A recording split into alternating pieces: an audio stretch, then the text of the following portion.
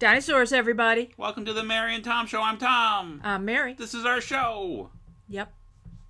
We usually have a list of topics, but we don't this time. And that's why this usually is we call it a weekly-ish podcast, because sometimes we don't have anything to talk about. And you said, hey, we should try to do one every week. Yep. You're working on some rule books and some P&P stuff. I'm working on some game design stuff. But we have nothing new really to announce. Well, Dinosaur TV is coming up. It is. And then, of course, there's Dinosaur Gauge, Dino Lou, Dinofalia. Launching right into it this time. Right away. We have to discuss these things. We have to talk about them. Yep, so... make them happen. We're doing Dinosaur Gauge. Okay, so we talked about them. Now you have to make them happen. I'm not doing the other ones. We've already established this. We've had this conversation both on the podcast previously and also not on the podcast previously. Might not make it into the podcast. I might cut it. Probably I won't because we don't have anything to talk about. So I'll take what I can get, I guess. It's weird because the whole staying at home thing is not really different for us because we've been working from home for over 3 years now. So staying at home, hanging out together has been kind of our thing. Previously, we were like getting out on little weird day trips once in a while and having little adventures. Yeah. Or not really having adventures as much. I didn't realize how much I was gonna miss that. It's not difficult to stay at home and have stuff to do. It's getting out. We just need to get out, and we get out for a couple of walks a day. Before, though, we were going to see places because we used to go to Cranbrook in the summer, and yeah, we used to go to the gardens. We haven't been up to Frankenmuth in a while. Yeah, and just so people know, we're not stewing about it. We're not complaining about it. We miss it. It's inconvenient, but Did it sound like I was stewing or complaining? No, I don't think so. Just being able to get out once in a while. Yeah. And do things would be nice beyond going for a walk. We're looking forward to that. But going for a walk is fun. We've gotten to play a mean trick on a couple dogs. Oh yeah. A couple times. They're dogs that live that's Peter's grandma's house, isn't it? Yes. I mean, it used to be. Yeah, when she was alive. We had a friend named Peter. He's in Wisconsin now, but when he was in Michigan, he briefly lived with his grandmother, who was basically around the block from us. I still remember the time she gave us a pizza. Because what it was your birthday. You were working on your birthday, which you should take the day off. You're working on your birthday. Yeah, that always got me. I would come home and you'd be here, and you're like, where were you? Well, I was at work. But it was your birthday. I took your birthday off and didn't bother to tell me. I don't remember it being exactly like that. This happened 2 or 3 times. No, well, this particular time, I took your birthday off, knowing you It wasn't that one. Knowing you hadn't taken your birthday off, because I was going to surprise you. Because the thing about our house is that we have a lot of carpet. Every room in the house, except for the bathroom, has carpet. The kitchen, I'm looking at it right now, has carpet, which that's not very practical for a kitchen. Nope. And it's kind of an ugly. What would you call that color, Mary? Ugly. Yeah. Reddish brown. It might be maybe maroon. Yeah, it doesn't. Really ugly. It doesn't make the house look bright. And it's not great. And we've kind of always hated it. And I had a great idea on your birthday, which was I'm going to get rid of the carpet from the kitchen and dining room. And I had Peter. Peter wasn't working at that time. He was going to come help me do it, the secret project, while you were at work. So you'd come home and there'd be no carpet. Now, obviously, since Mary just looked at the carpet and told you what color it was, we did not get the carpet up. What happened is we tried to get the carpet up, and it turned out the carpet was on top of tile that was on top of the wooden floor. So they put tile over the wooden floor and then carpet over the tile. And then you found out about it because we needed a crowbar, and we called my grandmother, and then she called you back by accident. Instead of calling the phone that I had, she called your phone and left a message about, I'll be over with the crowbar. And you were like, whoa, what's going on? What's Tom doing with the crowbar? I don't trust him with the crowbar. And so you said, hey, don't do that. So instead, Peter and I went to buy a Wes Anderson movie on DVD. But the point was, I told Peter, for helping me do this, that I was going to buy him lunch.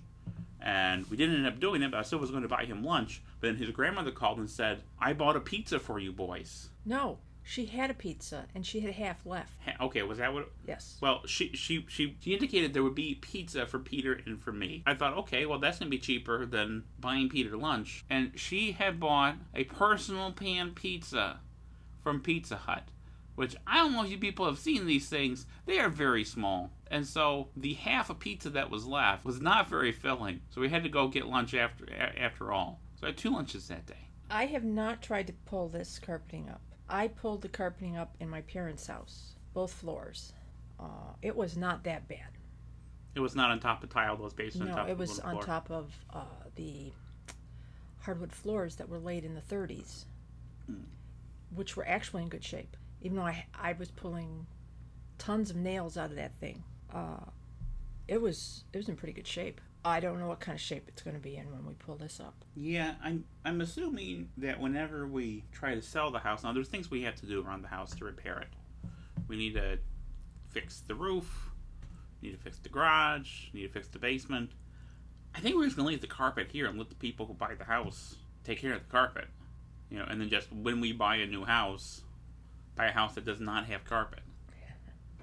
Because when we moved into the house, it was like, this carpet's not great, but we'll tear it up eventually. We did not actually tear it up. It is still here. So anyway, that was the time Peter's grandma gave us a pizza, which technically it was some quantity of pizza, but I think she underestimated the appetite of 2 grown men. But she doesn't live there anymore because she died, and then new people moved in, and they have 2 dogs. Yep. That's how we got on this. 2 German Shepherds. They're big dogs. Yeah, and they're still young. They're big, but they're young. They like to bark and jump.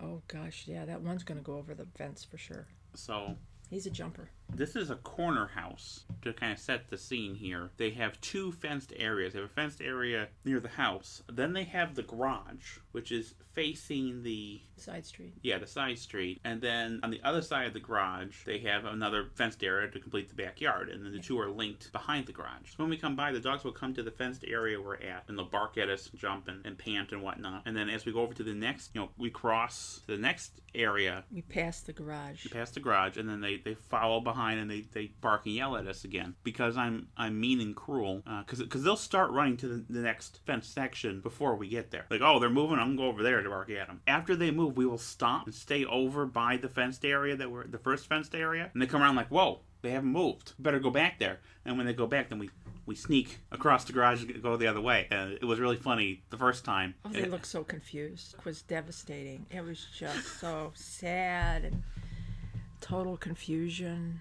Oh my. It amused me. The second time they didn't fall for it. Like, they learned very quickly, like, no, these guys were not going to fall for this. So we tried it a couple times, and it only worked the first time. Didn't it work when the car was there? That's true. There was a truck in the driveway, or a car in the driveway, and it worked that time as well. Yeah, I think it was an SUV, so it was high enough. Yeah. That they couldn't see us. Yeah. So we're walking towards the other half, past the garage, the other half of the fenced-in yard. But because the vehicle was there, they couldn't see us, so we stayed on that side. So they came scooting back around, and we took off and hurried down the street. Yeah, but they haven't fallen for it since. No, they're smart dogs. Yeah. Generally, we're not mean to animals. I don't want people to get the wrong impression and think that we're playing tricks on the squirrels and bunnies and dogs in the neighborhood. Have we done that to squirrels and I just said that we didn't. bunnies? That's why I said that we didn't. Tom, what have you been doing? No, that's not what I said. 'Cause I've not been involved in this. This is Tom's doing. I had nothing to do with this. I was there for the dogs, and You were an innocent bystander? sort of. But I have had nothing to do with bunnies and squirrels and raccoons. I had never seen a raccoon in real life. I've seen a lot of them. How are they? Dead. They fun? Oh, well, okay, so I have seen raccoons that have been hit by cars, but I mean, a raccoon scurrying around, close up in real life, that's not a wildlife encounter I've had. I remember my mom and I were coming through Edward Hines, which is a huge park. We have a really huge park running through Detroit suburban area. And we were coming through the park in the evening, and we're stopped at, there are hardly any lights in there, but we're stopped at one of the 2 or 3 lights in the park.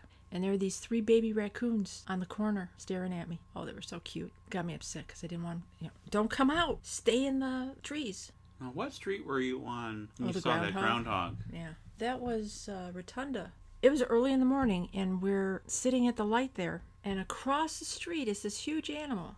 It was the biggest friggin' groundhog I'd ever seen.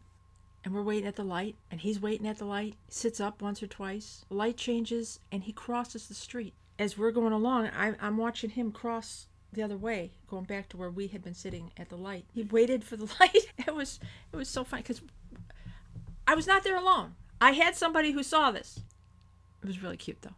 Anyway, it's been another episode of Mary and Tom's animal stories and fun facts. Probably something more board game related next time. Maybe, if something to talk about. Well, you didn't want to talk about dinosaur games. I was ready to talk about us doing Dino Folly and Dino Lou and but I'm not all doing kinds those. of other dino games. I'm not doing those. And all you say is, well, I'm not doing those. I'm not. I'm not doing those. I'm not. I'm not doing those. We will do I believe, though. Dinosaur Gauge. I kept believing, and we got Dino TB. The thing is... Of course, I kept bugging you about it. But, no, the thing is, when we came up with Dino TB, when you said, hey, do a dinosaur table battles, I immediately said yes. I agreed to do it. And then I did it. It took some time to do it, but I did it. I have not agreed to Dino Lou or Dino Folly, and I probably never will. The look on your face. This podcast might not go up. I might not survive long enough to edit it. We're doing a dinosaur fantasy game, though. With where did this come from? One of the dinos has to be a wizard. You gave me that preview. You sent that preview to me with the dinosaur with the little wizard's cap and the wand and his little book of spells. So this is a thing. All right. Yes! Dinosaurs, everybody.